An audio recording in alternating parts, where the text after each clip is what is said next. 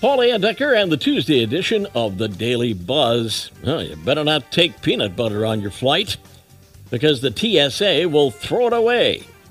Apparently, the TSA has officially declared that peanut butter is a liquid because it has no definite shape and takes its shape from its container. Their words, not mine. They're calling it a liquid. Therefore, it has to be in a travel-sized container of 3.4 ounces or less. So a PBJ is fine, but a jar of Skippy, no. As you can imagine, social media is not having it. One person asked, has anyone ever tried to drink peanut butter? How much time are you really spending together?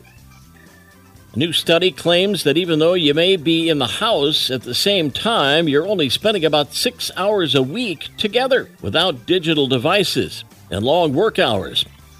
Parents agree that quality family time involves eating together, watching TV together, or cooking together.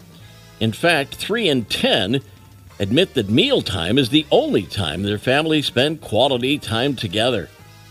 Other activities keeping families apart: homework, household chores, and after-school activities.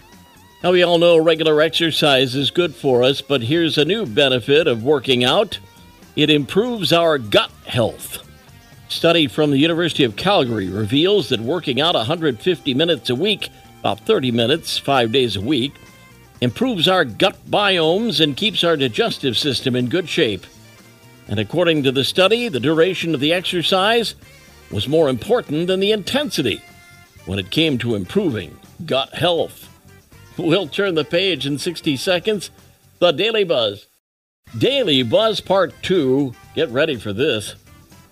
A new study found that getting a nice big whiff of someone else's body odor might help with social anxiety.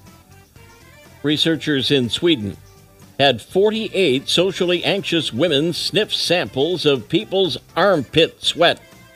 And for some reason, it helped. They went through mindfulness therapy as well, which helped a little. That alone cut their anxiety feelings by 17%. But when they also smelled a stranger's BO, their social anxiety dropped by 39%. So more than twice what the therapy did alone. It was a small study, as you might imagine, so more research is needed. But they exposed the women to different types of BO for 2 days, and no matter what kind of sweat it was, they saw the same result. Some of the sweat was taken from people while they watched a funny movie, and other samples taken during scary movies. But both types of BO seemed to have the same calming effect. Wow. And speaking of calming effects, if you're a tequila fan, enjoy it now because there's a shortage on the horizon. Agave farmers in Mexico are struggling to keep up.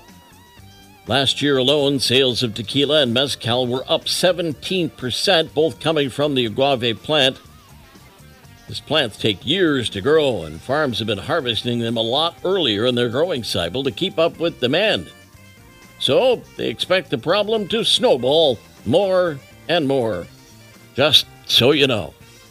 Well, this is not necessarily a knucklehead story, but a lucky family. Cincinnati family had to evacuate the house after dangerously high levels of carbon monoxide were detected. An emergency crew came in to inspect the house, found the source of the leak, which led them to a blocked chimney. Taking a closer look, they found an owl hanging out inside. It had apparently flown in and gotten stuck. Workers were able to free the bird, and after giving it a quick checkup, released it back into the wild unhurt. Then the family was able to move back in. Family said a potentially bad thing turned into a real hoot. The Daily Buzz. If you have something you'd like me to add to the Daily Buzz, send it to me. Paul at MidwestFamilySWMI.com. Yesterday's history, tomorrow a mystery, today a gift, and that's why it's called The Present.